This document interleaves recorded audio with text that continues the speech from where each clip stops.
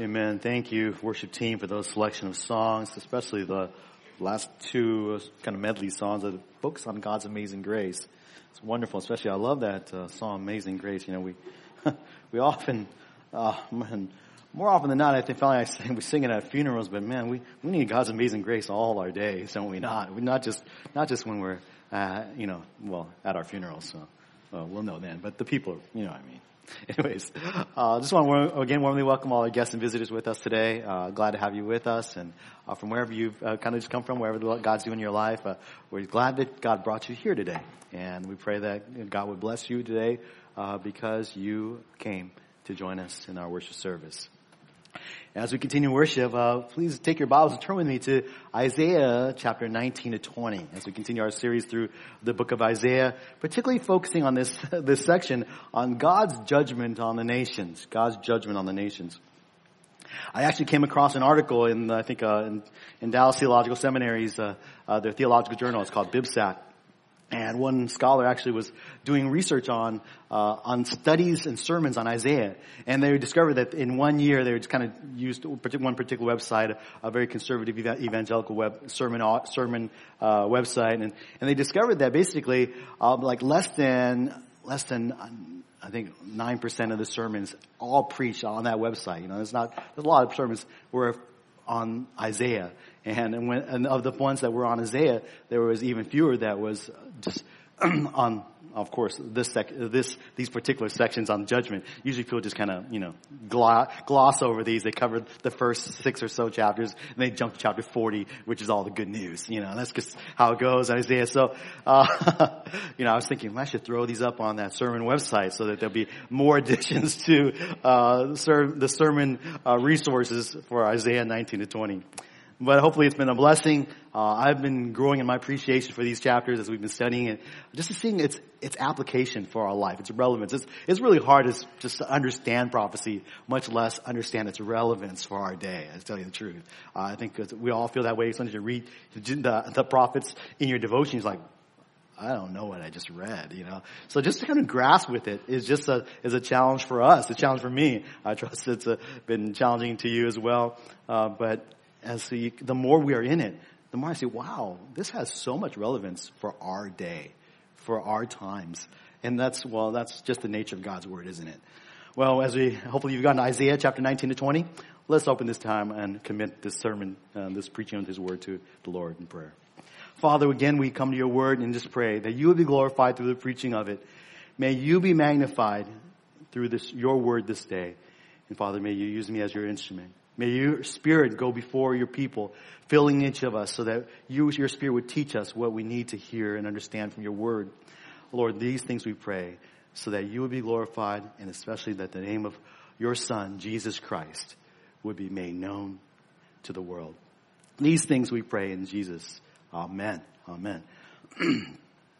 Each day we turn to the news, and maybe I say we turn to the news like actually you're watching television, but nowadays most of us are clicking to the news on our webpage or just getting it streamed to our phones, or you're just reading it on Reddit. Anyways, when you turn the news each day, you inevitably read about various political, economic, and social issues of our day.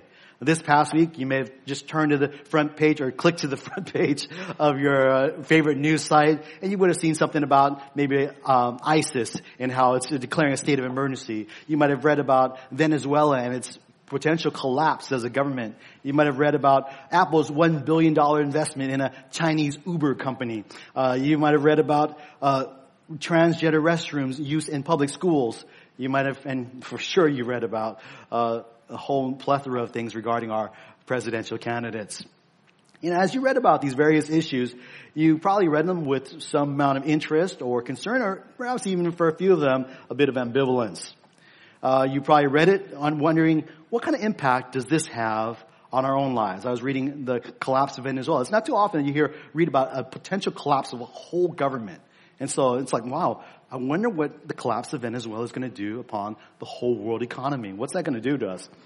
We may sometimes think about, how is this news going to affect our future?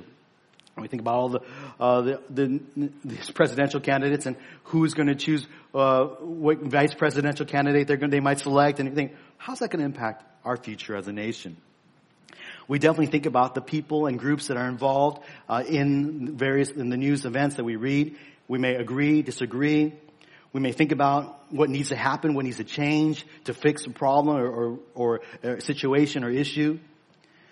But as we read the news and we have all these various thoughts, and all of them, we generally read the news with an earthly perspective. We generally kind of read it from my perspective. What does it have to do with me? What do I get out of it? What's my interest in it?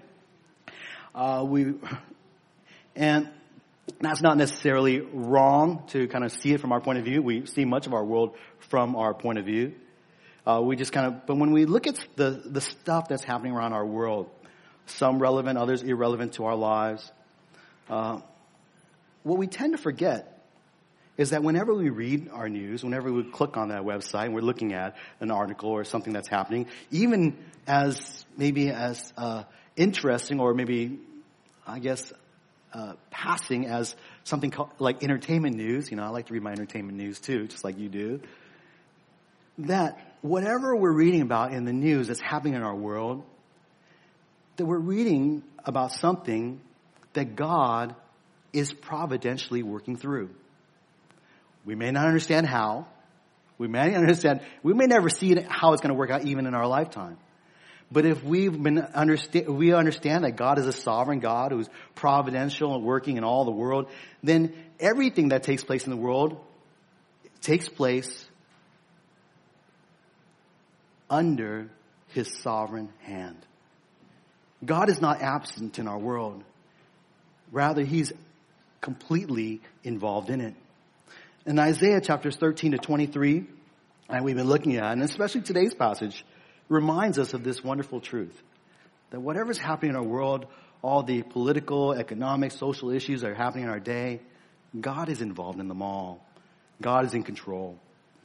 One commentary that I've been reading, written by J. Alec Motyer, writes a great quote, and I want to read this for you. He writes this on this section of Scripture. The abiding message of a passage such as this lies in its insistence that the problems of society, economics, and politics have a spiritual causation. They are the outworking of divine purposes and are directly traceable to the hand of God, not the outworking of sociological laws, market forces, or political forces. And it is only by recourse to the Lord that they can be solved.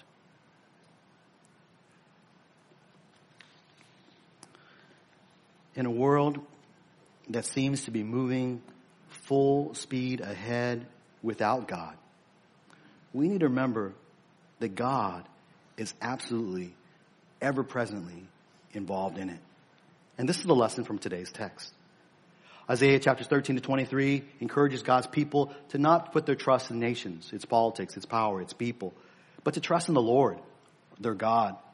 We have seen judgments upon Israel's surrounding nations like Babylon, Philistia, Moab, Damascus. And today's text, God turns His prophetic vision to the nation of Egypt. I'll throw up a little map for us, a little better map. I like this map, much clearer than the other ones. But you can kind of see the map there. It's kind of the Sinai Peninsula. Egypt's on the left side, and Israel's just to the north of the Sinai Peninsula, right there kind of up the way. Now, Egypt, of course, if you know your Bible, was no stranger to the nation of Israel. Egypt was well known. I mean, most of you probably are familiar with Egypt today. It's still a nation today. Egypt is Israel's earliest and most long-standing frenemy. That's really what they are. They're frenemy. They are at times friends, at times enemies with the nation of Israel.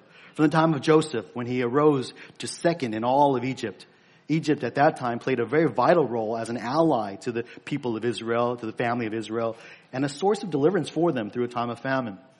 At other times, like when Joseph died and a new Pharaoh arose in Egypt, according to Exodus, Egypt then became an enemy and a source of domination. Now, Egyptian civilization is very old. Scholars say that it dated back to 3100 BC. So it's like 5,000 years ago it began.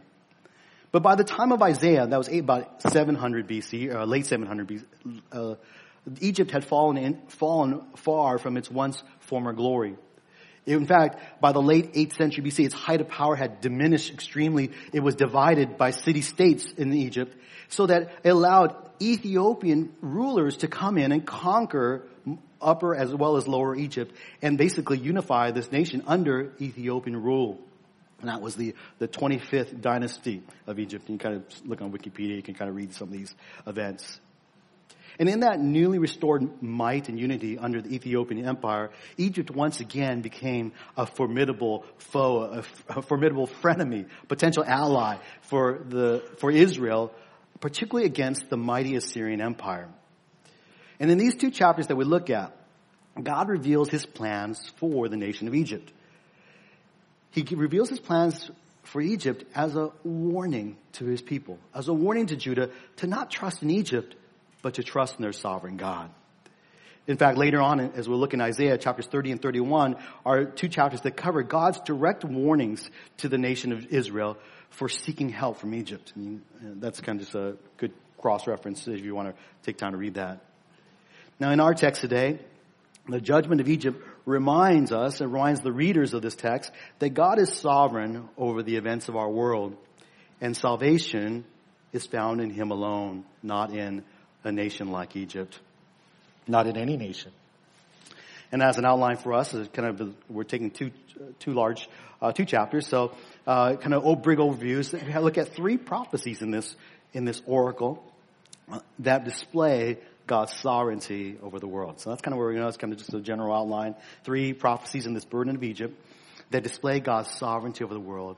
That even in the life of Egypt, as we look at what is God prophesies is going to take place with them, we see many different things are going to happen, but all under God's sovereign hand. All right? So that's where we're going to go. Let's take a look at the first prophecy that we have in our text this morning, and that is the future judgment of Egypt. The future judgment of Egypt in verses 1 to 15 of chapter 19.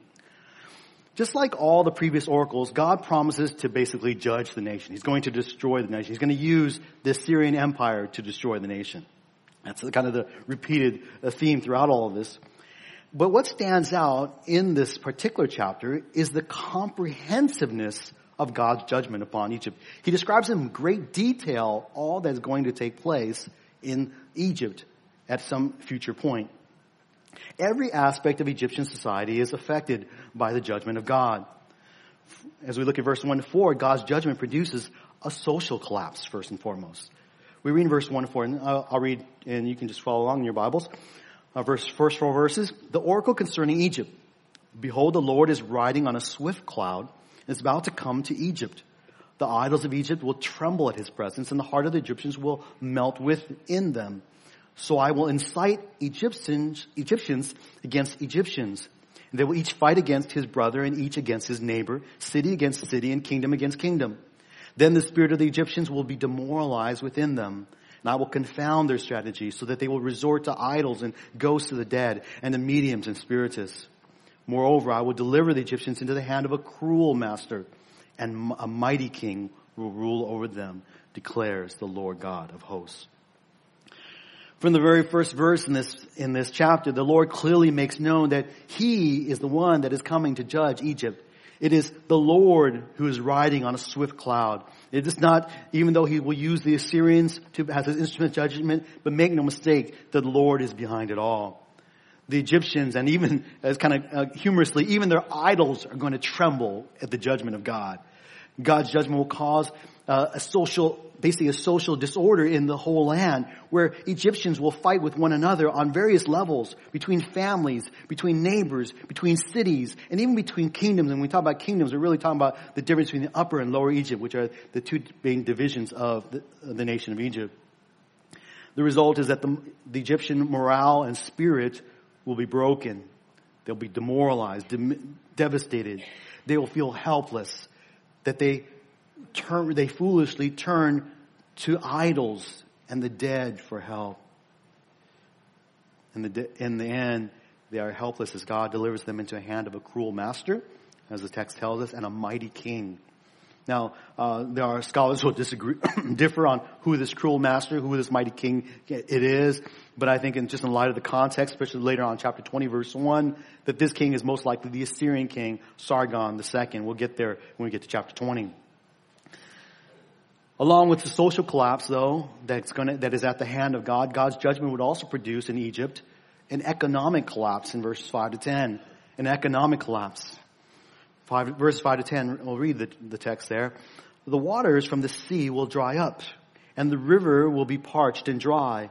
The canals will emit a stench. The streams of Egypt will thin out and dry up. The reeds and rushes will rot away. The bulrushes by the Nile, by the edge of the Nile, and all the sown fields by the Nile will become dry, be driven away, and be no more. And the fishermen will lament, and all those who cast a line into the Nile will mourn, and those who spread nets on the waters will pine away. Moreover, the manufacturers of linen made from combed flax and the weavers of white cloth will be utterly dejected, and the pillars of Egypt will be crushed, and the hired laborers will be grieved in soul. See, God doesn't just work sovereignly in people. He also works sovereignly in nature. In nature. See, God here, according to the first few verses of this section, is going to cause a drought on Egypt. And if you know Egyptian geography, you know the name of its mightiest river, and that's the Nile River. Right on. You guys good? You're all awake. Yeah. Well, anyways, Egypt flourished because of the Nile River. And it flourishes today because of the Nile River. And in those days, the nation was dependent upon the Nile River's annual flooding. And if you kind of just know, it would flood where it comes out into the Mediterranean Sea. That particular region, called Lower Egypt, would flood by the Nile. And so as it flooded, it would spread basically good soil, make great topsoil for agriculture. So that region is a very fertile area. And as the Nile would regularly flood, as long as it consistently did that, Egypt would prosper and flourish. Now, when God causes a drought, though, it brings a devastation to Egypt. Not only would their harvest be poor, not only would they run low on food, but many industries that depend upon the Nile River for its produce, various produce various industries like reeds and fish and flax, where they would make linen from, make baskets from, and various other goods, they would all be diminished as well. Would take a hit as well. God was going to do all this as a judgment upon the nation of Egypt. And he would do it through a drought, by causing the Nile to have a drought. And we know that this has happened in the past. Remember, in the days in Joseph, there was the 7 years of famine. That was caused because of a drought. There would only be a famine because the Nile River would basically not flood as it did. There would be very little water. So God, we see, by his hand, affects the whole economy of Egypt. He hit it hard, and the people, as a result, would be crushed and grieved in soul. And God was behind it all. Now we see not only a social collapse and the economic collapse, but his judgment also brings about a political collapse, which we see in verses 11 to 15. We read then, the princes of Zoan, and that's another city in Egypt, are mere fools. The advice of Pharaoh's wisest advisors has become stupid. How can you men say to Pharaoh, I am a son of the wise, a son of ancient kings? Well then, where are your wise men? Please let them tell you and let them understand what the Lord of hosts has purposed against Egypt. The princes of Zoan have acted foolishly. The princes of Memphis are deluded, another city. Those who are the cornerstone of her tribes have led Egypt astray. The Lord has mixed within her a spirit of distortion. They have led Egypt astray in all that it does, as a drunken man staggers in his vomit. There will be no work for Egypt, which its head or tail, its palm branch or bulrush may do. Even these major cities, Zoan and Memphis, their leaders, these were actually once at different times throughout Egypt's history, capitals of Egypt. And so in these cities would be great wise men and rulers, princes they're called. And these leaders that would be called upon for help in this time of drought. And because that's just what people do in times of difficulty, they look to the leaders for help. But the leaders, according to God's word, will have no answers. They'll be stupid. They will in fact, instead of lead the people to help, will lead the people astray. is nothing worse as you kind of think about the world and even our own nation different times. And of course, it's easy because we're on the other end unless you happen to be a leader of the world. It's easy to kind of just sometimes criticize our leaders for not knowing what they're doing. And it seems like they don't know what they're doing. But it is true. Leaders are to lead in times of trouble. And there's no greater failure of leaders than to lead people astray in times of trouble.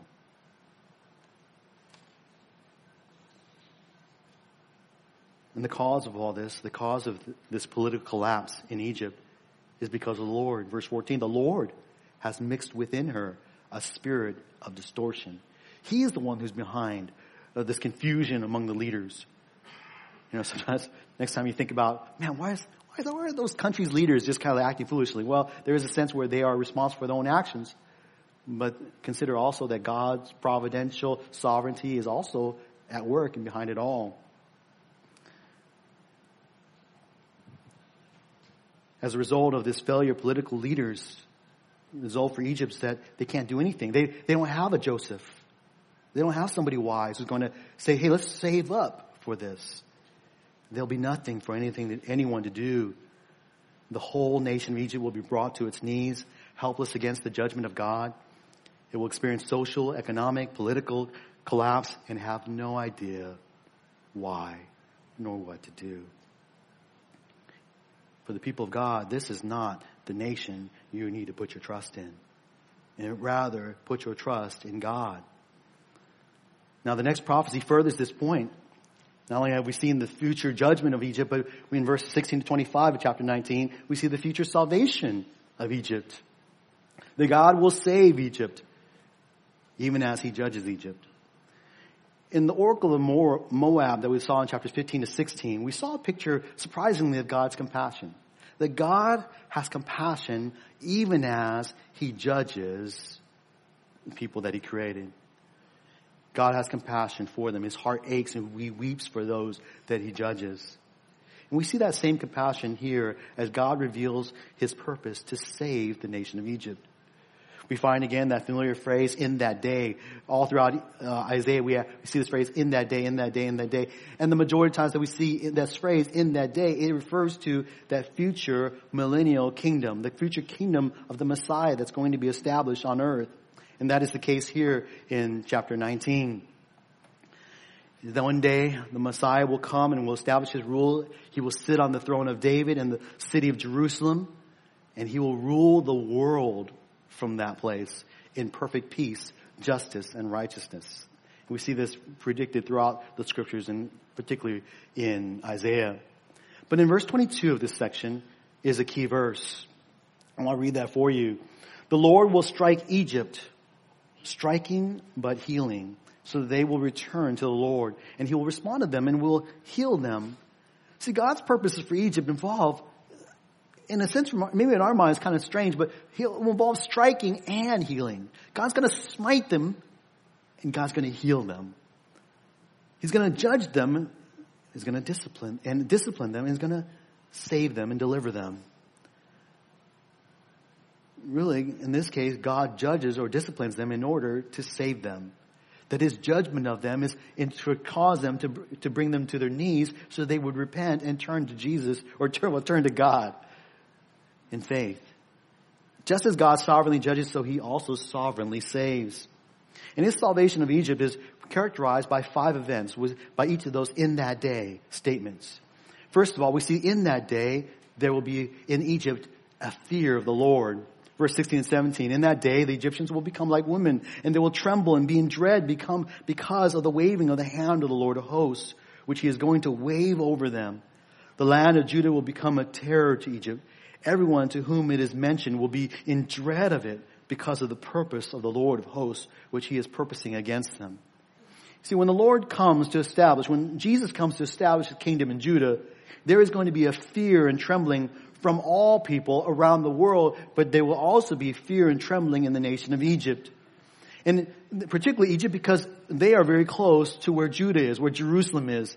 And his reign in Judah will cause all the nations of the earth, but especially the nations of Egypt and Judah, to have a role reversal. You kind of think about Israel today. Even though it is a very small nation, it always seems to be kind of being attacked by its neighbors. And Israel's not innocent either. I mean, they sometimes do things that are questionable as well. But, it seems like they're just always being attacked by their surrounding enemies or being threatened by their enemies, and people within, people without as well. But one day, this is all going to be turned about.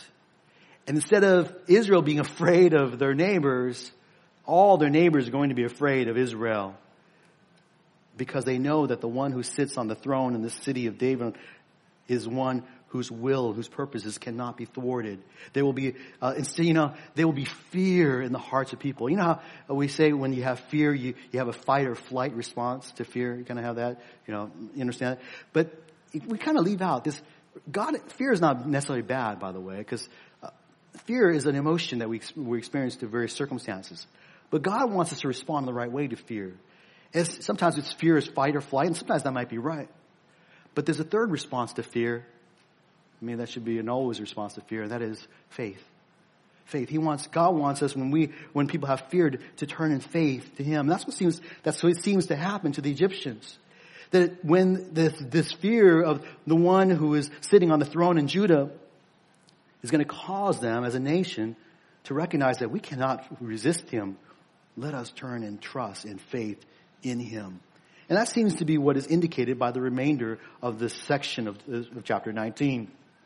For in verse 18, we see not only is there a fear of the Lord, but there is also unity in the Lord. Verse 18, in that day, 5 cities in the land of Egypt will be speaking the language of Canaan and swearing allegiance to the Lord of hosts. One will be called the city of destruction. Now there will essentially be a turning to the Lord in 5 cities. And why 5? Why not, 10 or 11, but just 5 perhaps. That was time the 5 were the major cities, or that was a significant amount for the land of Egypt. But the cities of Egypt, the land of Egypt, are going to turn in faith to the Lord. They're all going to swear allegiance to the Lord of hosts. They're going to bow the knee, confess Him as Lord of their lives and Lord of lords and King of kings. And as a result, they're all going to speak the common language of the land of Canaan. Egypt was once known for their many different gods, but one day, in the day of Christ's second coming, they would worship the one and true and only God. Thirdly, not only is there unity of the Lord, but in God's deliverance of Egypt, there will be the knowledge of the Lord in 19 through 22. And this is probably the heart of this section. In that day, there will be an altar to the Lord in the midst of the land of Egypt, and a pillar to the Lord near its border. It will become a sign and a witness to the Lord of hosts in the land of Egypt.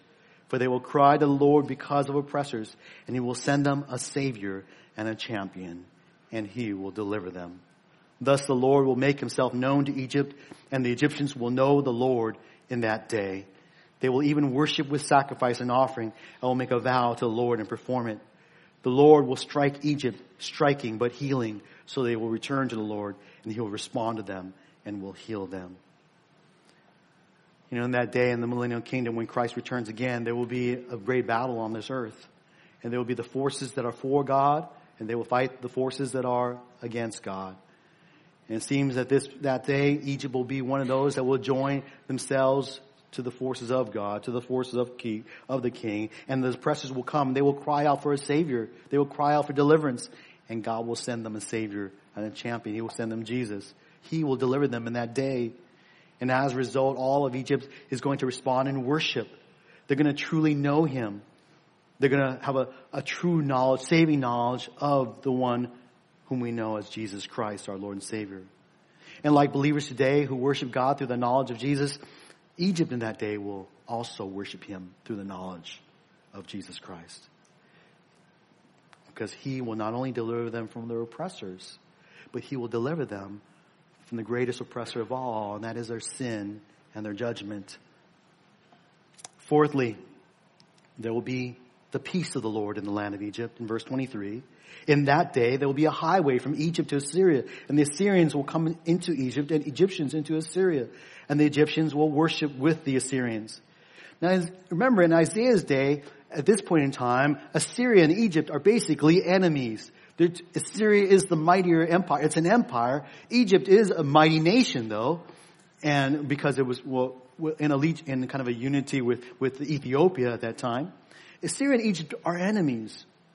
But one day, they will all worship together in peace. There will no longer be war between them. There will only be worship between them. And what's kind of neat about this is that Assyria and Egypt is that if you go back to Genesis 15 and look at God's promise to Abraham of the promised land, we kind of think of Israel, kind of modern day Israel, kind of be essentially the extent of the promised land. But the promised land actually extends all the way from the river, the Euphrates River, from Assyria essentially, all the way to Egypt. So basically, God's going to fulfill even his promises of the land in the day where God's going to give them peace from one end of the land, promised land, to the other. There will be peace in the whole land. And not just peace in the land, but there's going to be peace in the world. And then lastly, in that day in Egypt, there will be the blessing of the Lord. Verse 24 and 25, in that day, Israel will be the third party with Egypt and Assyria, a blessing in the midst of the earth, whom the Lord of hosts has blessed, saying, blessed is Egypt, my people, and Assyria, the work of my hands, and Israel, my inheritance. Israel is going to fulfill its Abrahamic destiny. What God promised to Abraham and his descendants, God is going to fulfill. That Abraham's descendants, his family would be a blessing to the other families of the earth. That's what's going to happen in this day. They're going to fulfill its blessing to Egypt, to Assyria, to the whole earth. They're going to bless them through the salvation that is freely offered through Jesus Christ, the knowledge of Jesus Christ. We've already looked at how in the future all the nations are going to go to Jerusalem, to Judah, because there is where they can learn about the knowledge of the Lord. But what's kind of neat about this particularly two verses, verse 25, it just stands out.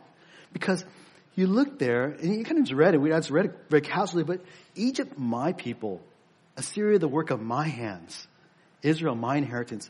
What stands out is that these Gentile nations, Egypt and Syria, are attributed titles, my people, the work of my hands, titles that have been up to this point reserved for who?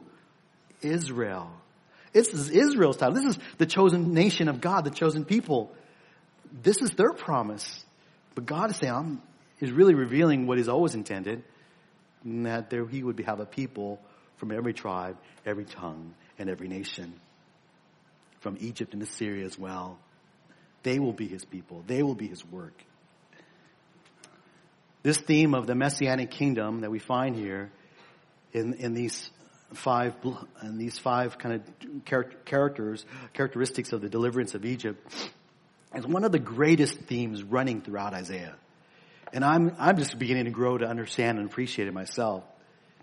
Even as Judah dwelt in a world surrounded by enemy nations, mightier than they are constantly encouraged to not turn to any kingdom of this earth, but to look instead for the coming kingdom from heaven, the Messianic kingdom.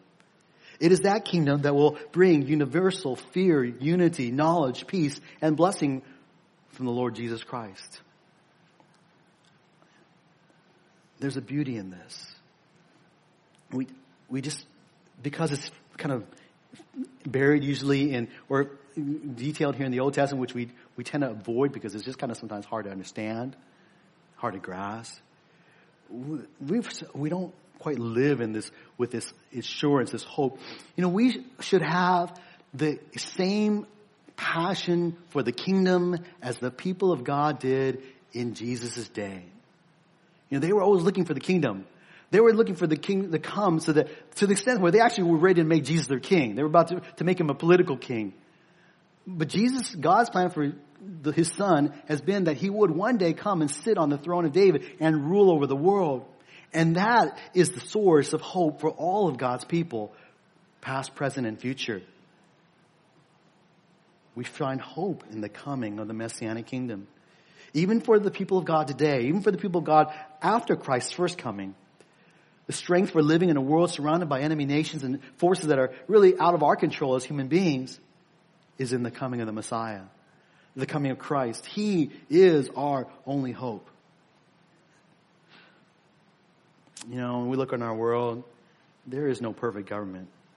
And when I think about it, our election times, I sometimes get hopeful that if I would just, my vote would make a difference and just get that guy, or that gal and vote in that office or get that law passed or that initiative, defeated, then it's going to be a better world. And if you thought about that, and it's not, don't get me wrong, I want to always emphasize we need to be involved as citizens of this world and be involved in the political process. But that's not where our hope's got to be. It's not where our hope is going to be. Our hope's got to be in the one who controls everything else.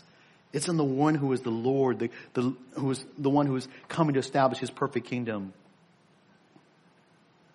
Our troubles are rooted not in a lack of political policies or social issues or economic resolutions or determinations. Our troubles are rooted in spiritual condition. Our world needs a spiritual resolution. That can only be found in a spiritual policy being enacted. I mean, we all know that God's already enacted that policy, hasn't he?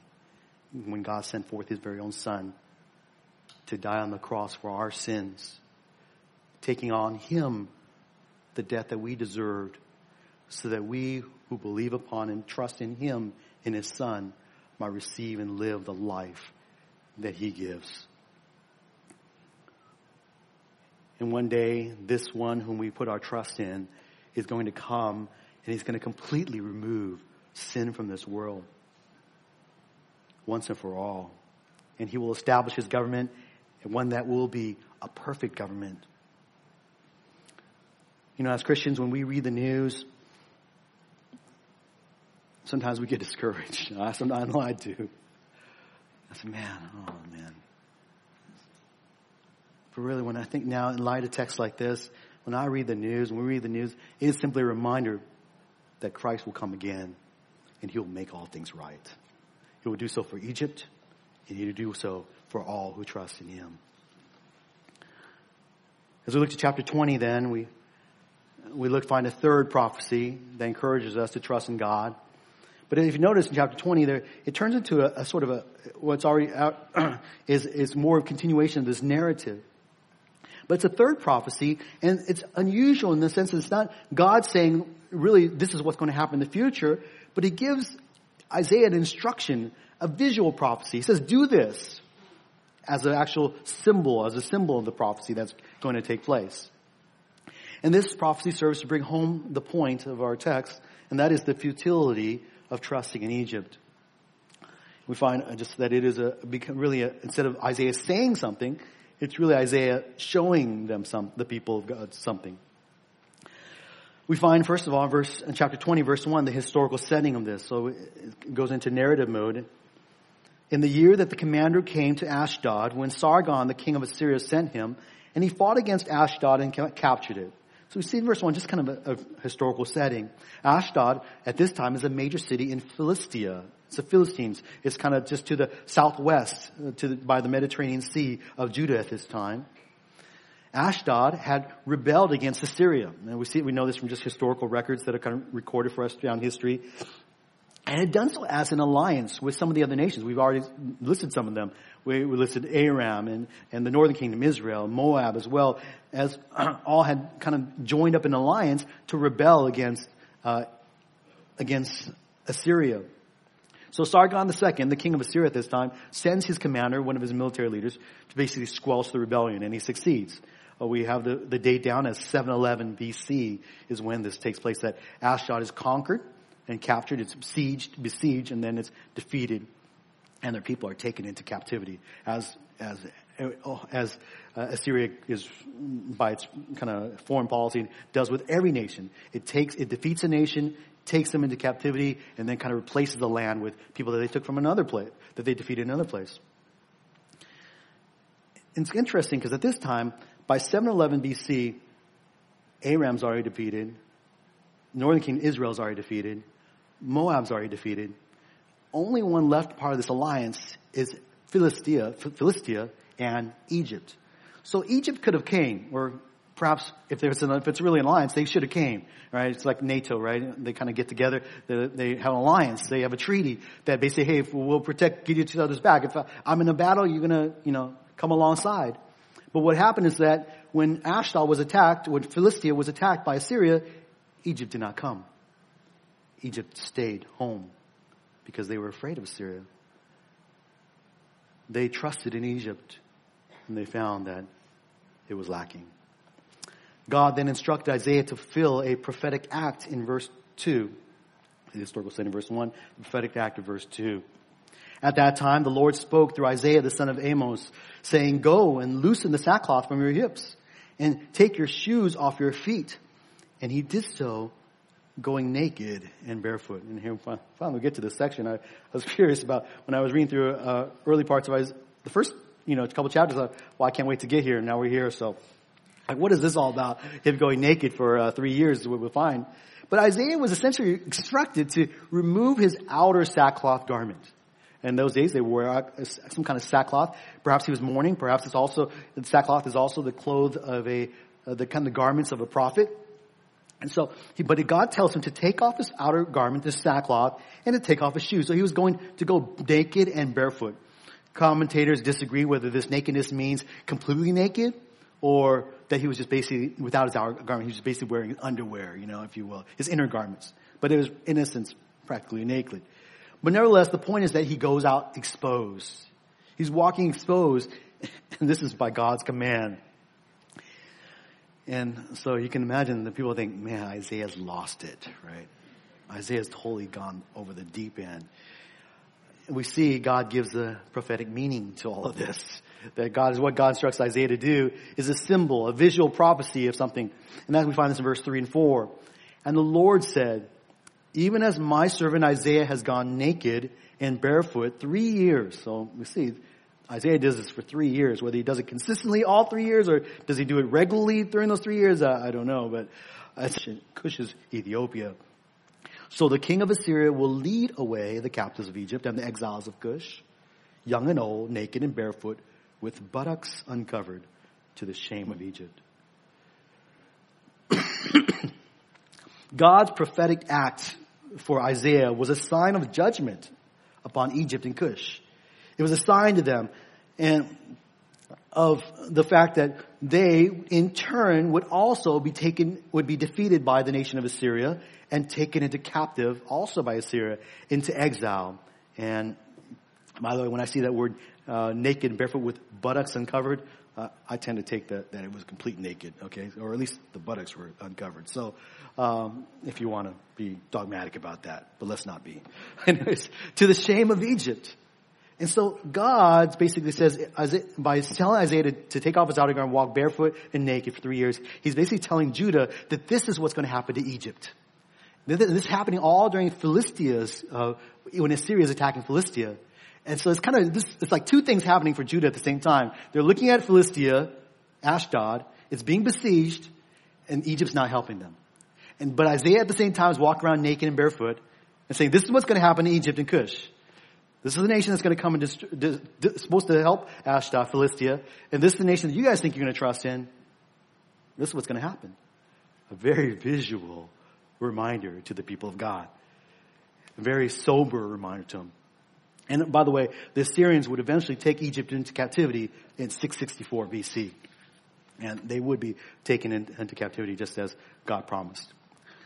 By verses 5 to 6, we see the prophetic implications of this. The prophetic implications for the nation of Judah, for the people of God. Verse 5 and 6, "Then they will be dismayed and ashamed because of Cush, their hope, and Egypt, their boast. So the inhabitants of this coastland will say in that day, Behold, such is our hope, where we fled for help to be delivered from the king of Assyria. And we, how shall we escape?" See, what happened to Ashdod eventually would happen to Egypt and Cush. This all served as a visual warning to Israel to not put their trust in Egypt. Egypt could not help Ashdod. Egypt would not even be able to help itself when the time came, when Assyria came knocking on their doors. So God warns Judah, don't put your trust in Egypt. If they did not escape from Assyria, how would you, Judah? How would you escape? How could any nation escape? The answer is there's only one way of escape. There's only one way of salvation, and it's by trusting in the Lord. And this truth remains for God's people today. Deliverance comes from the Lord alone. We are not Israel, of course. And if God has not promised us, if some enemy nation is knocking on our doors, or if societal decay is taking place, or economic downturns, or we have another bubble burst in our economy, and just our economy collapses because Venezuela's economy collapsed. Well, political upheaval takes place. God has not promised us as a people that He would deliver us from these things. So we don't have that kind of hope, that particular hope. Though He may. He could. But what we come to learn in this text is that God has promised to deliver us from something greater. For something greater. That is, God has delivered us from the coming judgment of sin. He's delivered us, saved us to deliver us into that future messianic kingdom that we will dwell in along with the nations of the earth in that day. We who dwell on this, who are saved now, will dwell in that day with the glorified bodies, and that's a whole other sermon. But that is our promise. That is our hope, along with eternal life with God. So I end just with the question, where's your hope? Where's your hope? Is it in earthly confidences, earthly powers, earthly strengths like Egypt? Or is your confidence in the things that are happening in our world? When you read the news and see like some new social policy is enacted, or some economic event takes place. Oh, interest rates are low. Man, yeah, money. I'm going to borrow all I can. Do you put your hope in a particular politician getting elected to office? Are these your hopes? Will they help you with your troubles? Will they help you escape God's coming wrath? No. Because at the heart of every one of our problems is a spiritual problem. And behind all that is taking place in our lives, even what may seem like trials and difficulties, is also under the sovereign hand of God. And He may allow those things to bring us to our knees, to bring us to faith, to trust in the one who saves us. May your hope be in the one who is coming again, God's Son, our Savior, and our champion. Well, as we end, simply, everything that has happened to Egypt was because of the Lord, whether to judge or to save. And as we look upon our world and look around our world today, let us view all that happens with a view of a biblical perspective. Let us see that the fall and rise of the nations are under the sovereign hand of God. And let us put our trust in Him. Man, like the rock. Where's our refuge? All right, let's pray. Amen. Father in heaven, thank you, Lord, for this reminder from your word, from Isaiah's prophecy on the oracle of Egypt. And Lord, in these things we see your hand, your sovereignty. We see how you are in control with everything related to Egypt, with their social well-being, their economy, their politics. Lord, we see that you are at work in it all. You are sovereign. You are providentially working in and through even the sins of the nation of Egypt. For you are working it to bring about your will, accomplishment of your purposes for those whom are your people. And Lord, we thank you and praise you that we learn here too that your people are not limited to the people of Israel, but they expand to the people of Egypt, to the people of Assyria, to Gentiles all around the world, to ourselves in this day. We thank you, Father, that you remind us that our hope is not to be in the powers of this world. Our hope is not in the nations, but our hope is in you. For you are the one who has orchestrated the most important policy in our day to save your people through your Son, Jesus Christ. Father, we thank you that you sent your Son for us to die in our place. We thank you that it is you who raised him from the dead. We thank you that he is now seated at your right hand. We thank you that it is through faith in him that we can have forgiveness of sins and deliverance from judgment. But we thank you from this text that we have hope that one day, in that day, when Christ returns again, that all sin will be removed from this world. All the trials and all the difficulties that we may endure and face in this day for believers around the world will be brought to an end. because Christ will reign. Father, may that be our hope in all that we read about, all that we go through in this day as well. These things we pray in Jesus' name. Amen. Amen.